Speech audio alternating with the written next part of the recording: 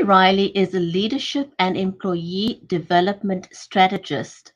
She's a women's corporate board program mentor and an 8 times best-selling author who helps career women live a life free from corporate burnout. Stay with us for more on Whitney Riley's story.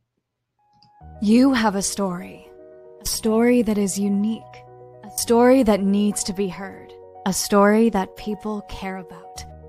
So it can get them to stand up for what they believe in. It can inspire them to change. It can inspire them to take action. It can inspire them to care. Care enough to be the light to someone's darkness. Care enough to extend a helping hand to someone who's down and out. Care enough to call things the way they are and see them for what they could be. Your story can make a difference. Your story can save a life. Your story matters. One story changed the entire world. Your story could do the same. All you've got to do is own your story.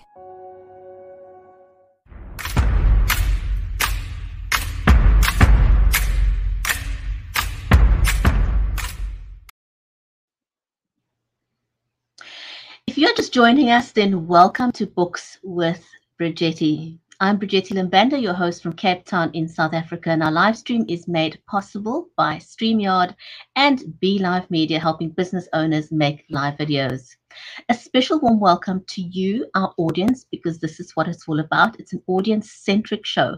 So whether you're watching us on Facebook, on LinkedIn, on YouTube, Twitter, also over on Amazon Live, a very warm welcome to you.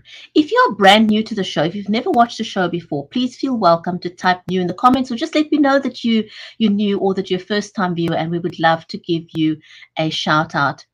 Our amazing guest today is Whitney Riley.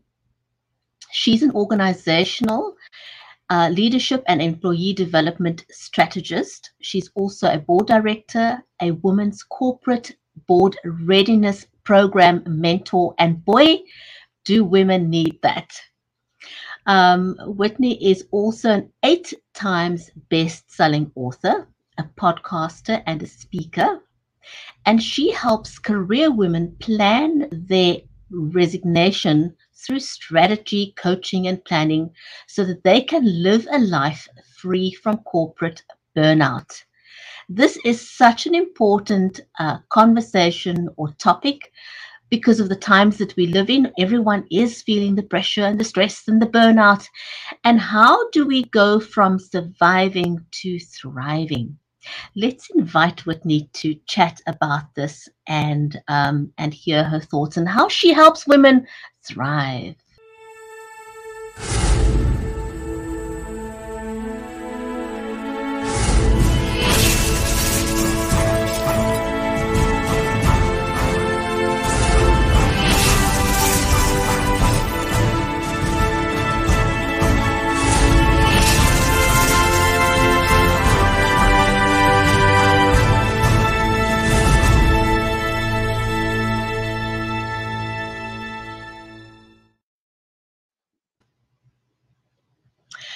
Whitney, welcome to the show. So pleased to have you here today. Thank you for joining me. And I am absolutely looking forward to our conversation today. Happy to talk about the 2 amazing books that we're in, which is The Fearless Entrepreneurs and also Invisible No More, Invincible Forevermore. And we've got Sally Green saying a hello to us there, who's also in one of the books for us. So Sally, welcome. Great to see you in the audience.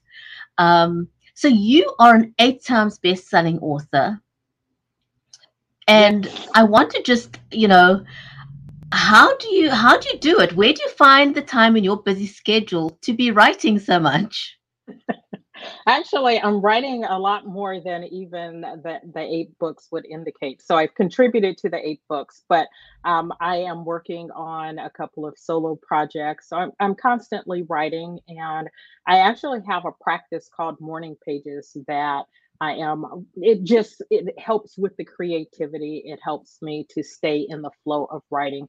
and I run a writers accountability group. So it's really important. It's a part of how I communicate my message, and it's something that I really enjoy doing. But let me take a step back, because you said welcome to me, and then you jumped right in, and I didn't have a chance to say thank you, Brigetti, for having me on your show. I appreciate it. And I'm in California, so we're worlds apart, but I am happy to be here. Thank you so much. Thank you so much. I love the title of a couple of the books that you're in, and it's all about one habit. Yeah. You know, tell us a little bit about that before we jump into the other books, because oftentimes we feel overwhelmed by change, and where do we get started? And I like the fact that a couple of those books started with one habit. Tell us a little bit about that. Absolutely. So there is a series, it's called One Habit. There are a number of different books. I have contributed to One Habit for the World's Greatest Leaders, One Habit for Success, One Habit for Entrepreneurial Success. And the concept is exactly that: baby steps, right? All you need to do to change your life is to change one habit. And if you can change something, right, and take action on it, then you have the opportunity to change your life in ways you probably never even dreamed of, and to have that kind of impact on other people that we all strive to have. So I have enjoyed contributing to those books.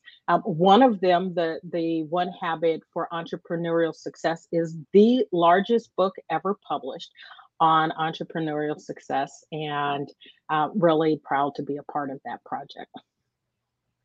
Is that the One Habit for Entrepreneurial Success, and your chapter is work when you do your best work?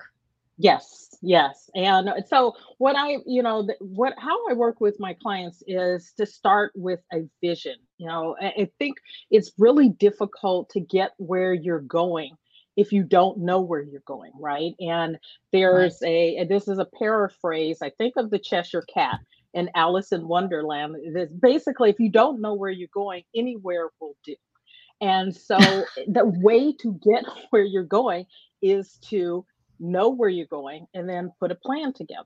And you can be spontaneous along the way. I think a lot of people feel like if I plan things, it doesn't allow me to be spontaneous. And that's not the case. You can always be spontaneous, but you still want to have a goal, something that you're shooting for.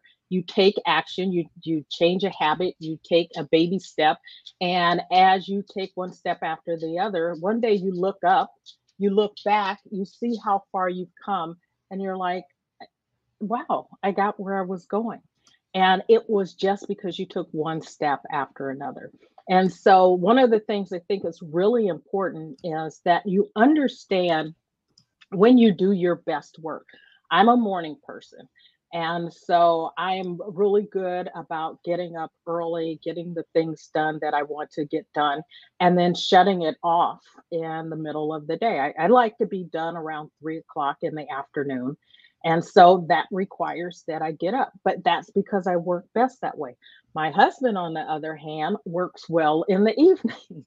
And so he will often work till midnight. There's no way I'm working till midnight. My brain doesn't work that way. And so I would rather get up, go to sleep, get up at 3 o'clock in the morning and get something done than to stay up till, midnight, 1 or 2 o'clock in the morning. So I think it's really important that you understand when you work best. Do those things that require your best thinking, your best creativity. When you work well, and then save maybe the mundane tasks. You're returning phone calls or emails.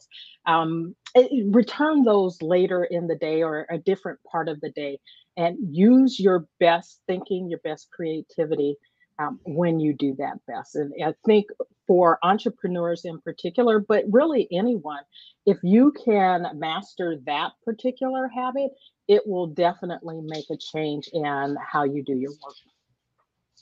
The thought that sprung to mind for me while listening to you was being intentionally spontaneous. Yes, absolutely. That I love that, and that's my approach. So I am a time blocker. And every minute, I learned this a few years ago, every minute has a purpose. And so even play, right? I schedule in playtime, I schedule in, I guess, spontaneity time, or free time, but it's scheduled, it's intentional, it's purposeful, it's Right. for relaxing and, chilling and whatever, but it's very intentional. And what I find is a benefit for that, particularly for women, is that there's then nothing to feel guilty about when you are supposedly doing nothing, right? A lot of us have this problem where we feel like if we are not doing something, somehow we're missing out, or somehow we're not being productive. And I am a huge believer self care. You have to Mm, take care of yourself first before you can take care of other people. You have to feed your mind, body, and spirit with things that lift you up and help you to be productive and happy, and be able to serve other people. And if you don't do that, then you start to feel that burnout, right? That right. worn down. And then you can't contribute, and you are wondering why, what's going on, why do I have brain fog, how come I can't think, why can't I focus, why am I irritable with my family It's or like putting even your at mask work. on first, right? It's like they Exactly, say, if you're in a absolutely, plane, put your own mask on first because you can't absolutely. serve others. Even people who are first You aiders are can't taught. pour from an empty cup, right? Is one of Right. the things. You cannot pour from an empty cup. And so you've got to take care of yourself. And until you do that, it makes everything else more difficult.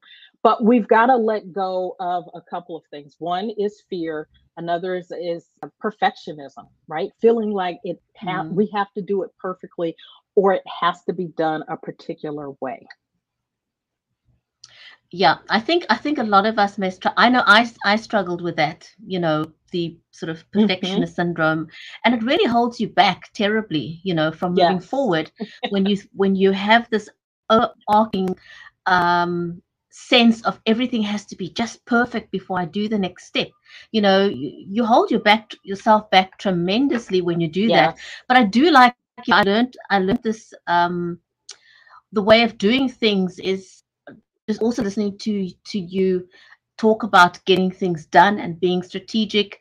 So the saying goes: early in the year, early in the month, early in the week, early in the day, and just get things out of the way, get it done, be structured, be intentional, but also be intentional about self-care. I want to talk a little bit Yes. about the book, Invisible No More, Invincible Forevermore. And your Okay. chapter intrigues me. You talk about being authentically me. Now, a lot of people don't quite get what authenticity means, or what it should be, what it should like. Can you talk a little bit about what you mean by being authentically you and what that means for other people? What is authenticity about? So for me, and I'm going to preface this, that a lot of things that we talk about in life, that people say that they want to be maybe balanced, maybe it's authentic, you know, successful. The definition resides within you. You have to decide what being authentic is to you. You have to decide what being successful is to you. You have to decide whatever it is, right? That ultimately you have to figure out what that means for you. In general, it means just being true to who you are. I um I subscribe to this notion that we don't need fixing, right? We're not broken. We don't need fixing. We probably need to rediscover who we've always been, right? And so, Mm, life, parents, they love us, but parents, well meaning, they pile things on. We get these layers: schools, peers, society. These expectations and how we're supposed to live our lives. And so when we're trying to do all the things for other people, we start to lose the essence of who we are. If you look at kids, they are pure bundles of joy, right? They're just going about life, doing, playing, being joyful, happy. They're exploring, they're curious about everything. And as we get older, we start to have these expectations put on us that we're supposed to be realistic about life. We're supposed to get serious. And all of that, the play, the imagination starts to fade away. And as more of that goes away, we lose the authenticity of who we are at our core. And so it's about getting in touch with that, going back, being willing to be curious and playful and creative. One of the things that I discovered, out of tragedy, unfortunately, my son passed away in 2005. And in the months and the early years after that, I wanted to start tapping into some of my creative side. Now, I always thought I wasn't creative. I always thought I was logical, analytical. I studied mathematics in college originally. I went to law school. So I was like, yeah, you're very logical, analytical, and you're not creative. I used to joke, I couldn't draw a straight line with a ruler. And so I started placing limitations on myself about what I could do. And we all do that in some respect, right? We run up against an obstacle and we internalize that, and it becomes, oh, I can't do this, I can't do that.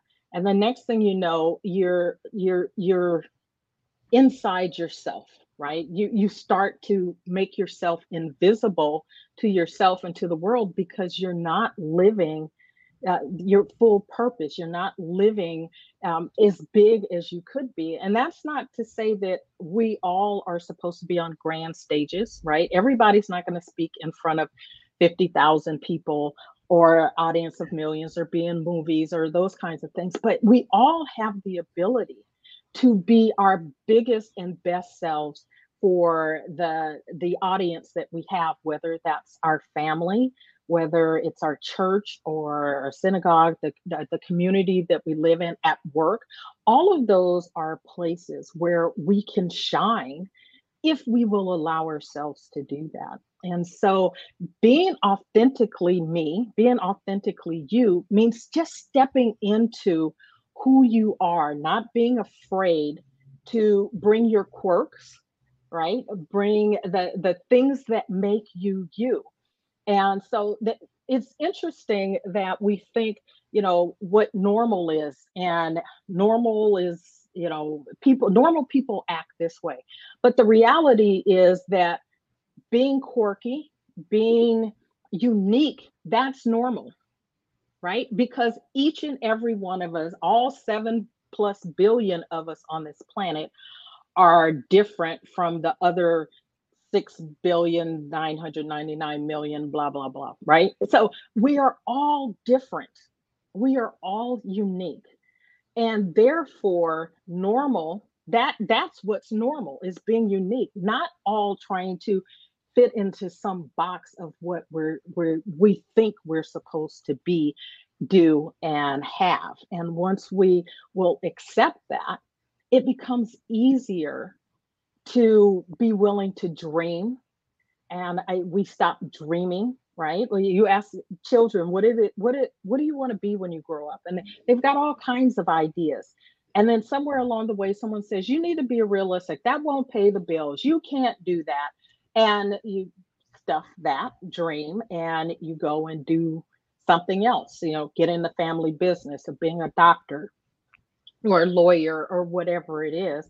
And that's not really who you are and what you want, but it's what's expected. And so you do it. And then you always have inside of you sort of this, I wish I could, be an actor, or could paint, or, drive race cars, or whatever it is. When in reality, and I think we are living in a time and space where we can see that you can make a living doing absolutely anything, right? Maybe that wasn't the case 40 years ago, 50 years ago. We've got the technology that allows you to earn a living renting out your house, renting out your car, driving your car for strangers, being on YouTube or Amazon Live or whatever it is, right? These things weren't happening. I won't say they couldn't have happened, but they didn't happen until they started to happen. And now, whatever you can dream is possible. And so, why not explore, all the things that excite you, that you're interested in, and be open to the opportunities and the possibilities that present themselves or that you create that will allow you to make a living doing whatever it is you want to do. And so when you are authentic and answering to that part of yourself, it allows you to tap into, the creativity that answers the question, well, how am I going to do this?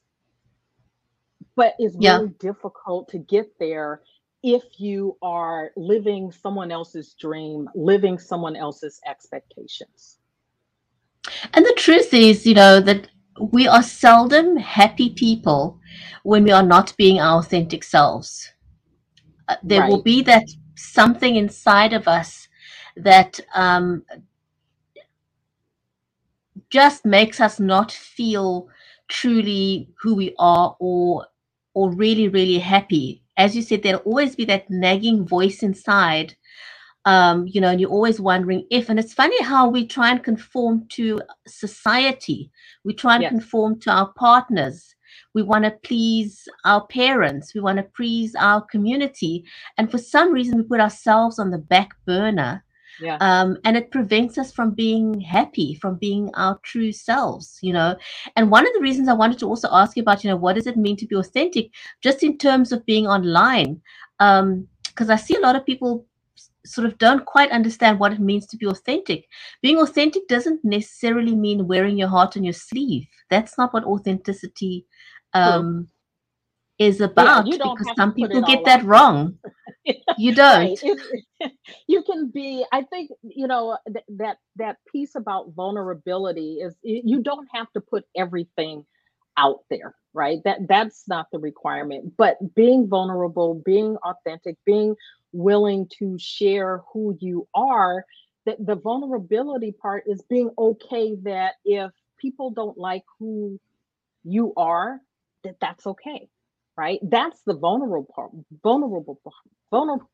part is putting, just being who you are and allowing that to stand on its own. I have a on my desktop on my computer, I've got a vision board, and one of the pictures on the vision board is Betty Davis, and she has a quote that says, "What other people think of me is none of my business."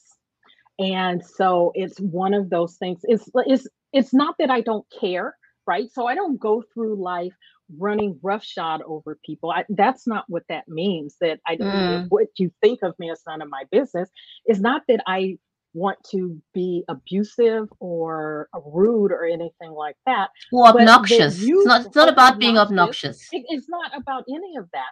It's about I am who I am. If you don't like that, actually, I'm sorry for you because I think I'm pretty awesome, and the people that I know think I'm pretty awesome. And, we could probably have a great friendship, a relationship that could be beneficial personally, business wise, and other things. But if you form an opinion about me or someone else without really getting to know who they are, then you really are cheating yourself, right? And we all have to sort of get out of our way when it comes to Mm. relationships and relating with other people and giving them a chance and not expecting people to be reflections of who we are. Of who And you in are, right? reality, and in reality, the things that we see in other people that we don't like is generally a reflection of the things about ourselves that we don't like. So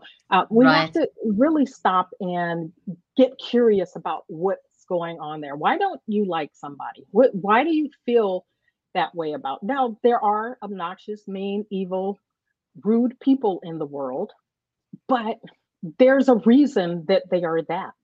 And Mm. maybe you not responding to them in kind is what it will take for them to start to turn that around. Right. Linda is asking a question that I think is a great one. She says, how do you know when you've reached that point of authenticity? So again, I think you have to decide ultimately what that looks like for you, right? So for me, I knew I reached that point sort of when I got to a place where I don't care what other people think of me in general, right? In general, I don't care because I know who I am. I know where my heart is. I know what my motives are. I know what I'm about. I know that I'm not here trying to hurt people, right? So once you are in touch with who you are and what you bring to the table, Mm, then it doesn't matter what other people think.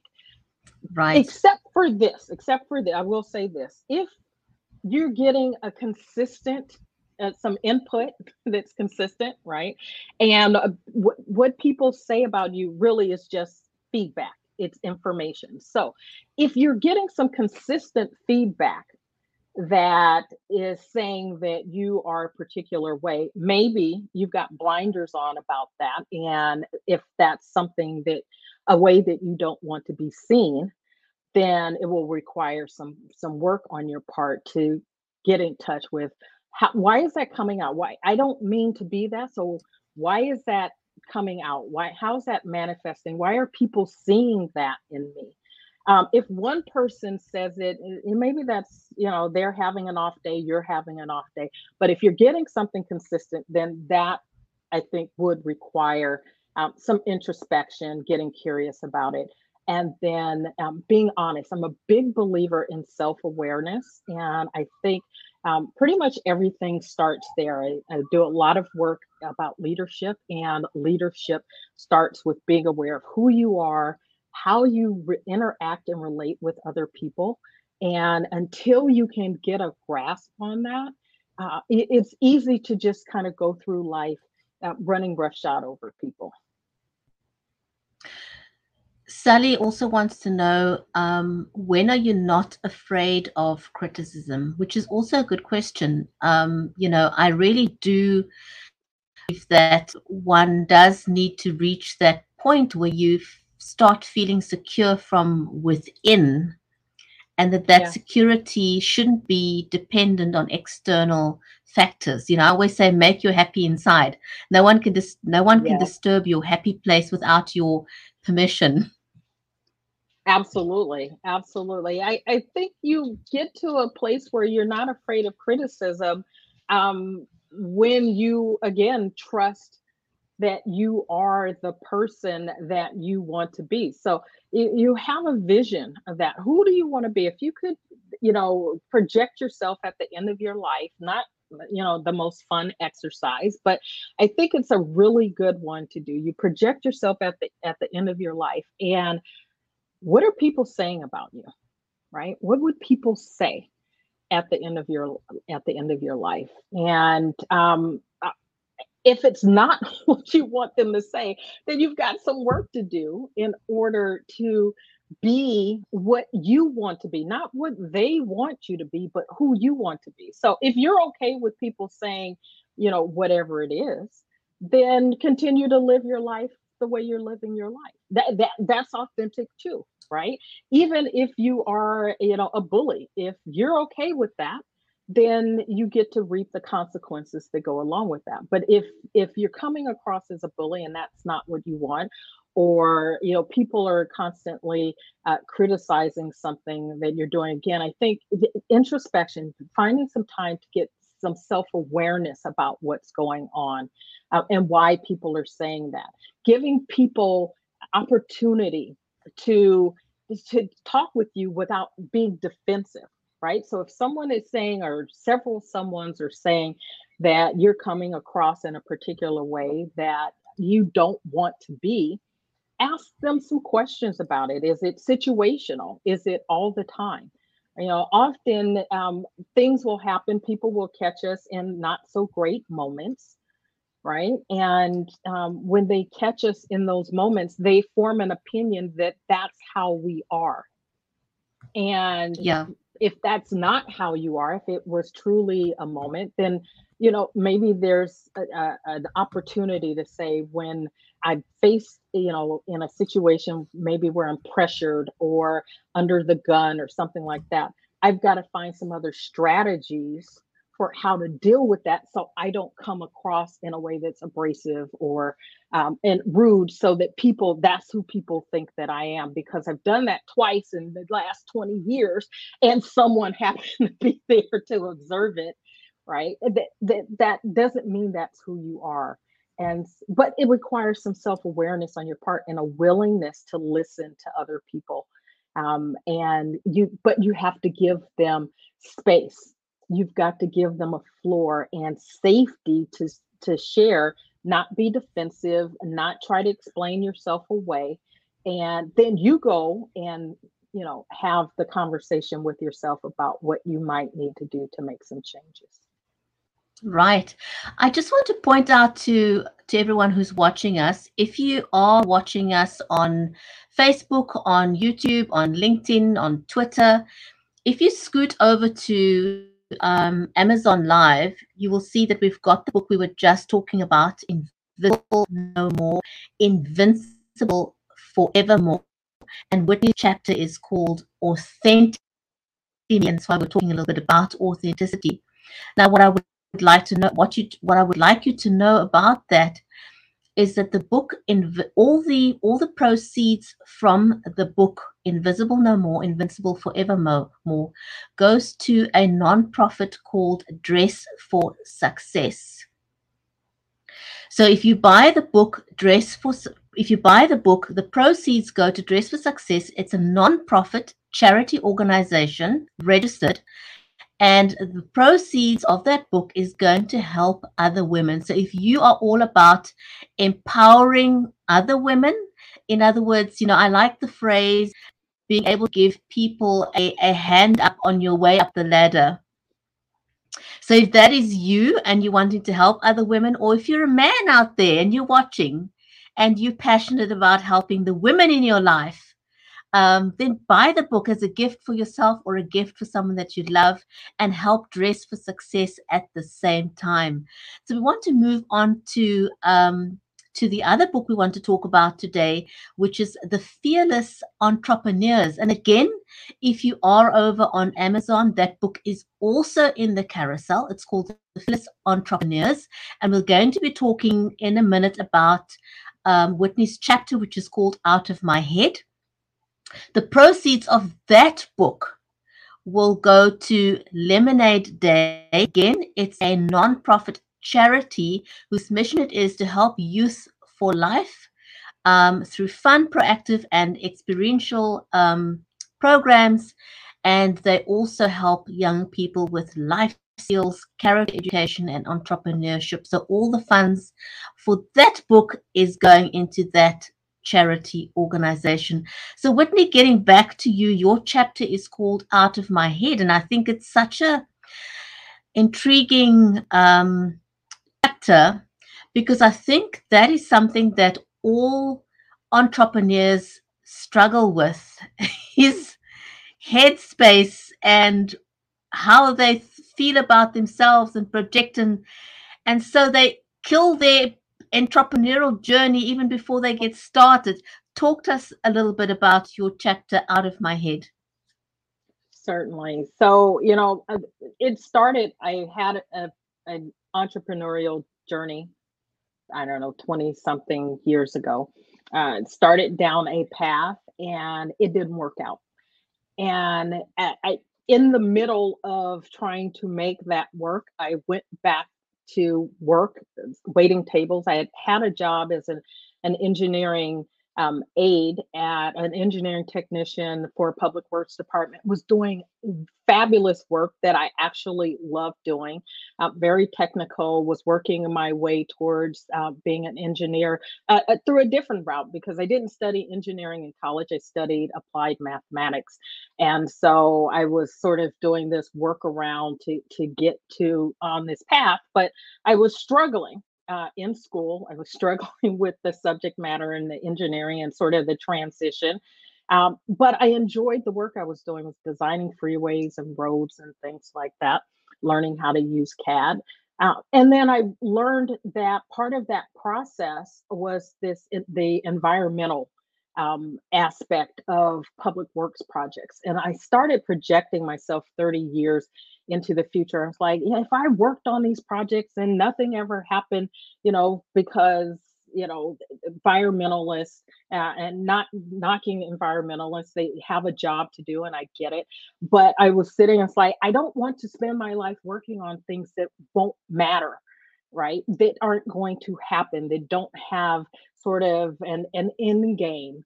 And I started thinking about other things that I was interested in. And one of them was helping people to live their dreams. And so I started down this path of entrepreneurship. It didn't work, and I didn't have that job to go back to. So I started waiting tables.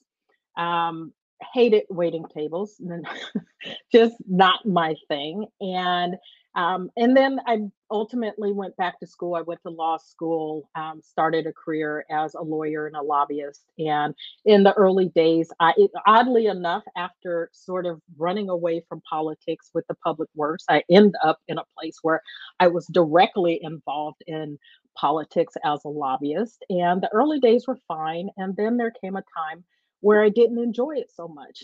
And then that was compounded after the death of my son. And I'm asking all these questions about life and what's the meaning of life. And, life is short. And why am I spending my time doing things I don't really have passion for? Why am I wasting my time? But I didn't know really what I wanted to do, right? If I wasn't going to do that and I'd spent my time in law school intentionally working towards that end as a lobbyist. And then I get there and I didn't enjoy it so much. I was like, well, what am I going to do? I'm not qualified to do anything else.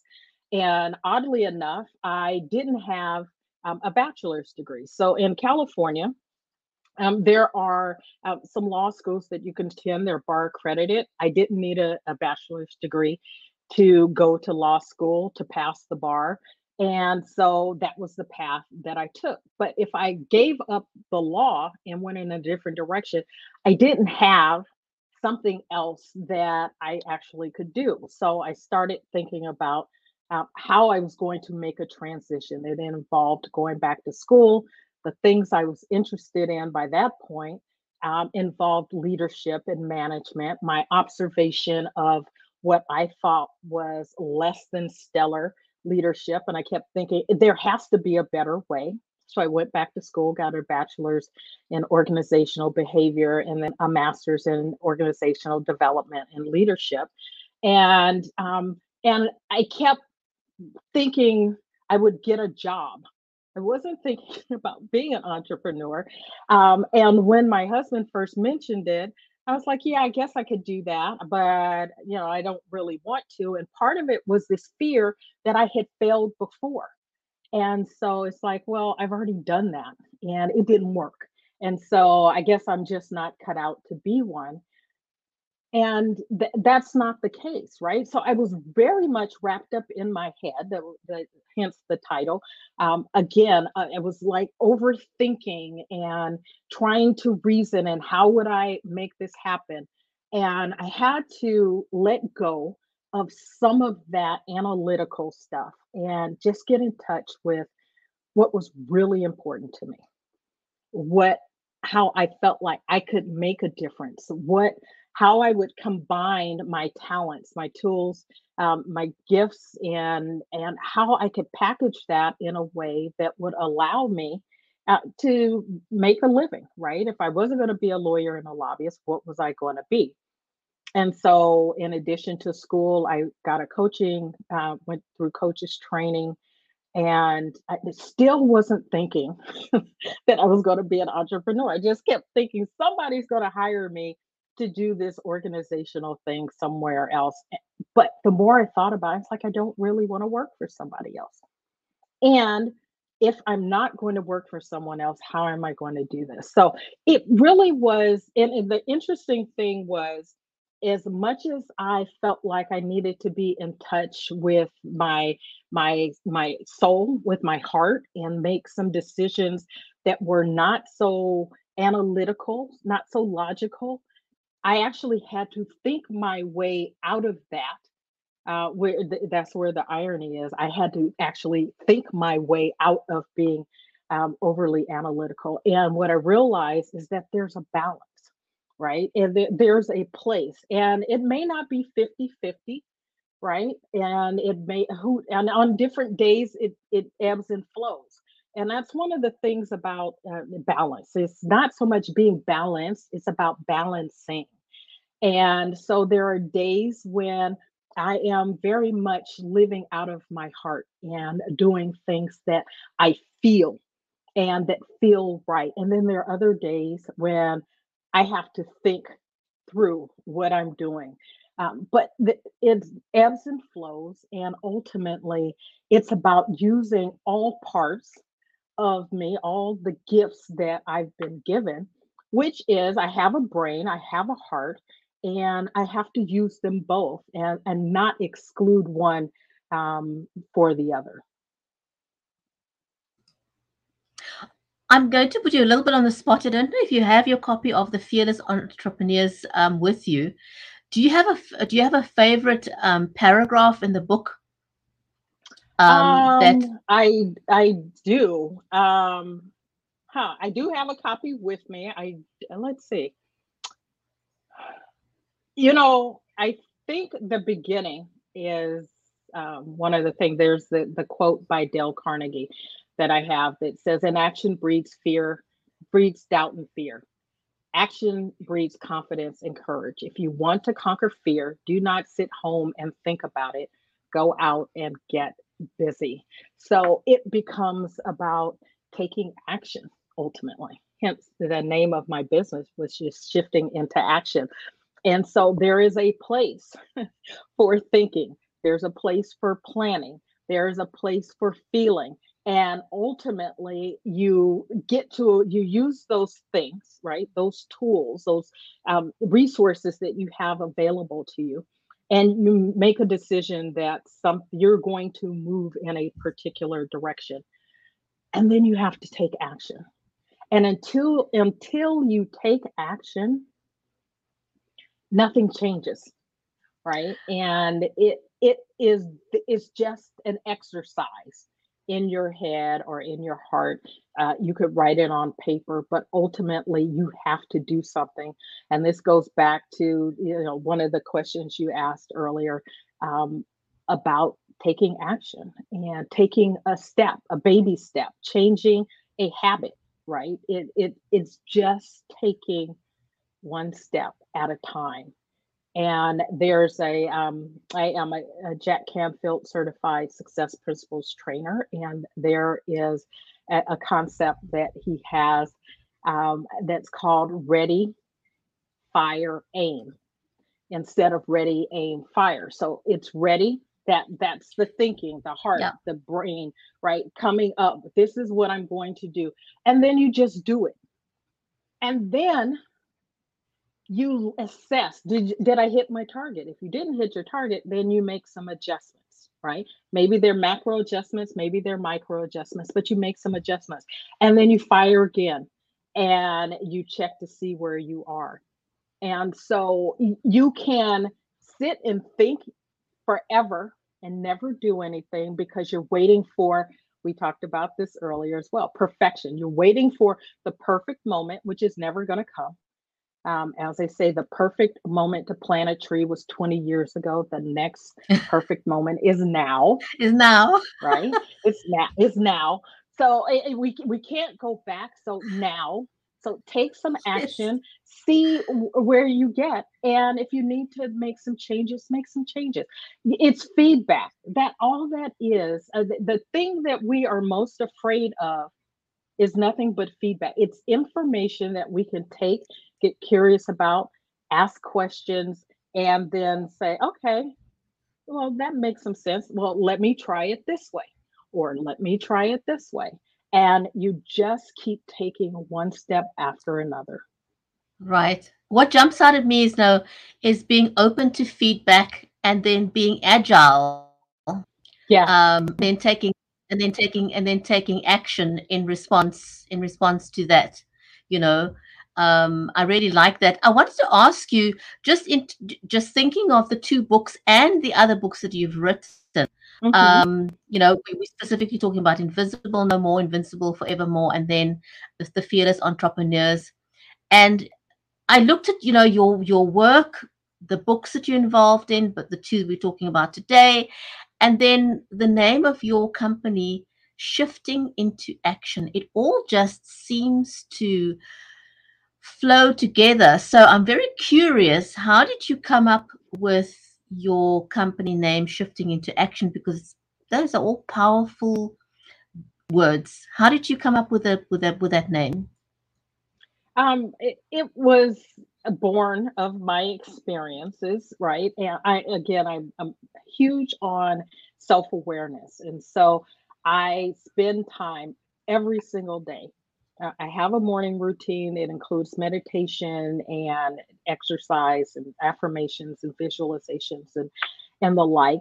And then there's time, particularly when I'm out running. I run 3 days a week. I walk the other days a week because I have a dog and he needs to get out. And so I wear headphones, but I don't generally ever have anything playing. It's just so that I can like focus in. And I'm thinking the entire time I'm out walking or running, and ideas are coming to creative ideas are coming to me. I'm thinking through, why is this happening? What have I done to invite this into my life? Where can I go next? How am I going to do this? I'm asking the questions. I don't always get the answers right away, but I'm asking the questions because I think curiosity helps to bring that self awareness in.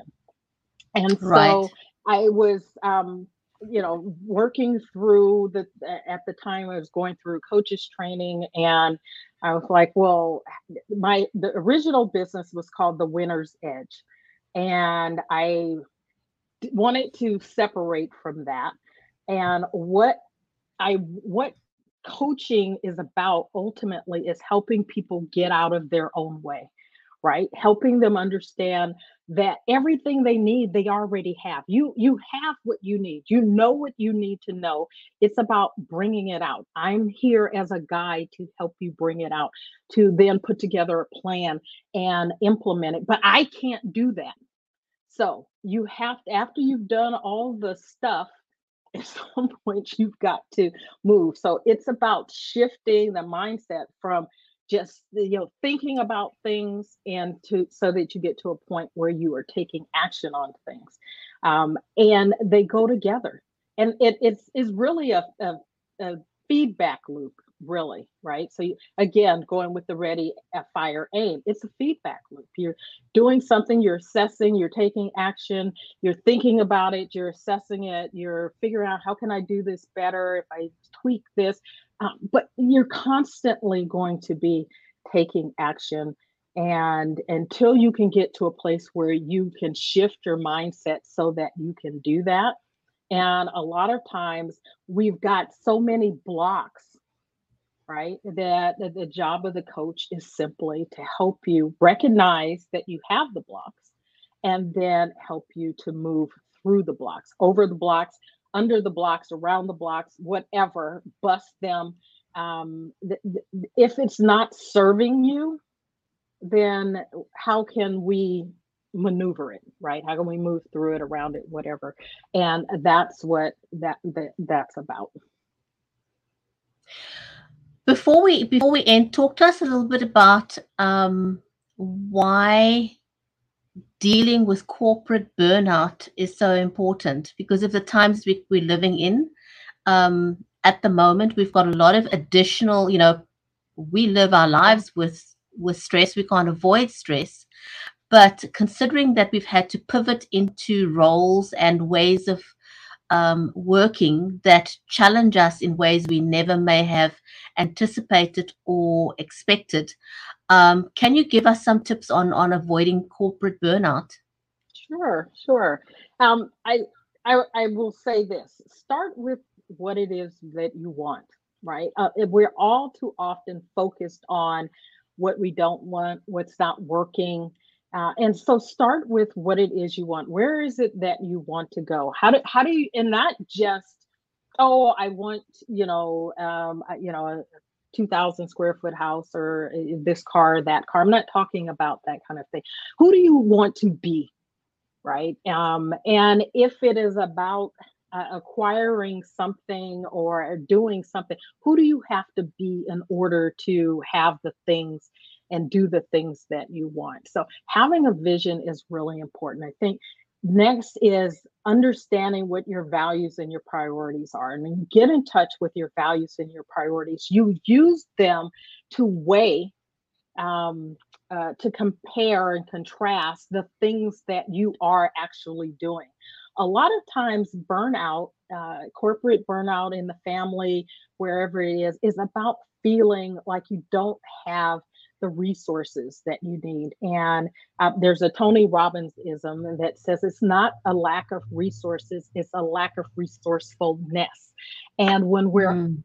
over feeling overwhelmed and burned out, it's hard to tap into what our resourcefulness is. And so it's about getting some clarity. And if you are not someone who currently is someone who meditates regularly, um, don't call it meditation, call it, sitting in silence. Just and get in a habit of getting quiet. I think the one of the best things we can do for our health, a couple of things, is to eat well, is to move your body, and then is to get quiet. And if you can get quiet, which takes time, it takes practice. That's why it's called a meditation practice. It takes time, or silence practice. It takes time, because your brain is like spinning around in circles. And but if you can get to a point where you can learn to, um, come inside, just come inside. And sit in silence, even if stuff is floating around in your head. Learn to be non judgmental about it. If a thought comes in, acknowledge that it's a thought and say, "Thank you very much. I am sitting in silence right now." It's going to keep happening until it sees that you're not going to give in to it. So, know where you're going, what it is you want, get your values and priorities straight, and start filtering out those things that are not in alignment with your values and your priorities. You can't do everything, right? That's the bottom Mm. line. You cannot do everything. You cannot be everything to everyone. And so you have to decide, where are you going to spend your limited resources, your time, your money, your energy. Where are you going to put those things? And if you get clear on your values and your priorities and what it is you're trying to work towards, if it doesn't fit with that, then you have to learn the best word, the best sentence in probably any language is no. No is a complete sentence. And at some point, you have to learn to say no. Sometimes And it's not to feel yourself, guilty. and not feel guilty about it. Absolutely. And you don't feel guilty because it's not in alignment with your values and your priorities, right? And so again, going back to that, being authentically you, being clear about what your values and your priorities are, allows you to say no without guilt. The guilt doesn't serve you. And so you're working towards doing things that serve you. And while that doesn't mean that you only ever get to do things that are like rainbows and unicorns in your life and you're like all happy about, it doesn't say that. But there are things that you'll do that you may not enjoy because they serve a higher purpose in your life. They serve your values, they serve your priorities, they serve your vision. And so it's part of what it takes to get there. I can't say that I enjoy sitting down at the beginning of the week. Actually, the way I do it is on Saturday at the end of the week to plan out the next week. I can't say that I enjoy that, but I know that it keeps me on track, right, for the bigger picture of things that I want to do. And so you've got to allow yourself the ability to have this clarity and then to do those things. So I think if you start there, it's a great place to just build a foundation. And then, of course, there are other things that you can do on after that. But until you build this foundation of clarity of who you are, what's important to you, all that other stuff, the noise will continue to hit you.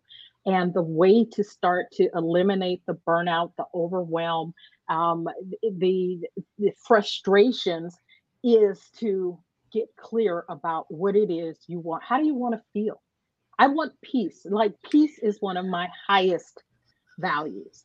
And so everything that comes before every opportunity, I'm weighing, how is this going to help me be peaceful? Whitney, I absolutely love that. How does it make you feel?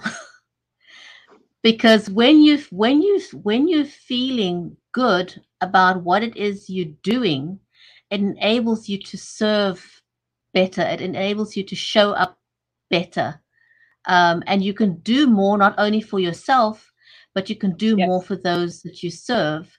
Um, if you're feeling good, and I know that from personal experience as well. You know, I've spent many years not feeling good about myself, Mm, not feeling good enough. And again, it circles back to other people's expectations of yeah. who they think I should be. But it prevented me from feeling truly happy and feeling truly secure.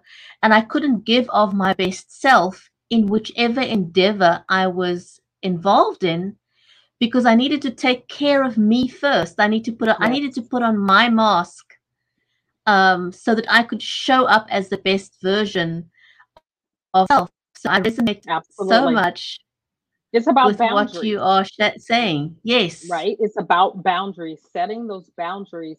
And the most important thing that you have to remember about boundaries is if you don't respect your boundaries, other people will not respect them.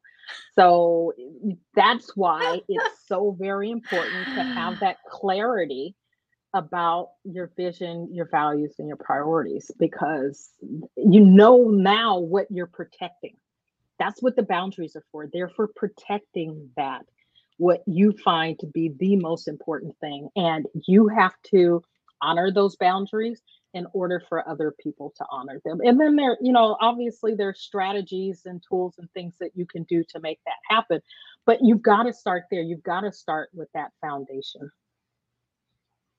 Wow. I think so much flows from putting in those boundaries, as you say, because if you're not clear about what your boundaries are, other people are going to, you're going to allow people to step all over you, and you're never going Yeah, to find that happy space in which you can be truly productive, um, and shine in whatever your chosen career is, absolutely.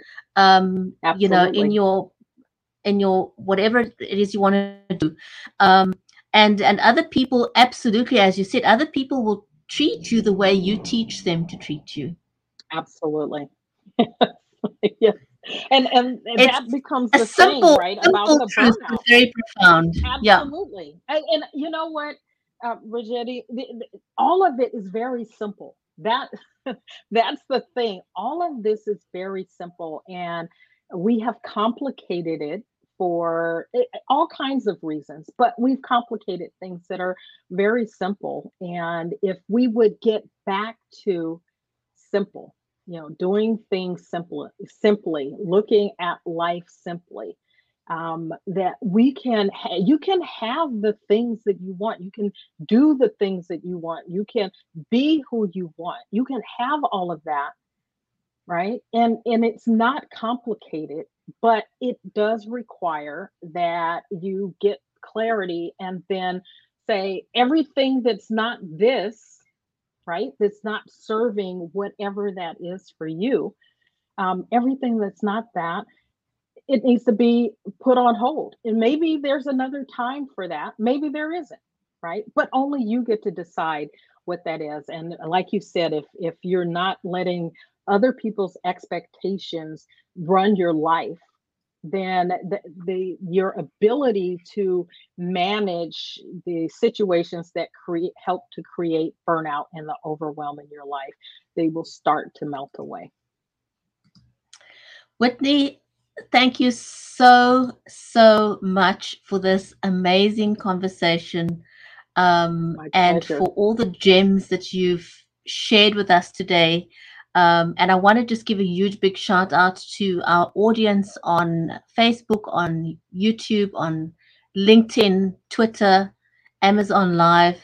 Thank you for stopping by and taking part in the conversation with us. We truly enjoyed that. Stay safe, everyone.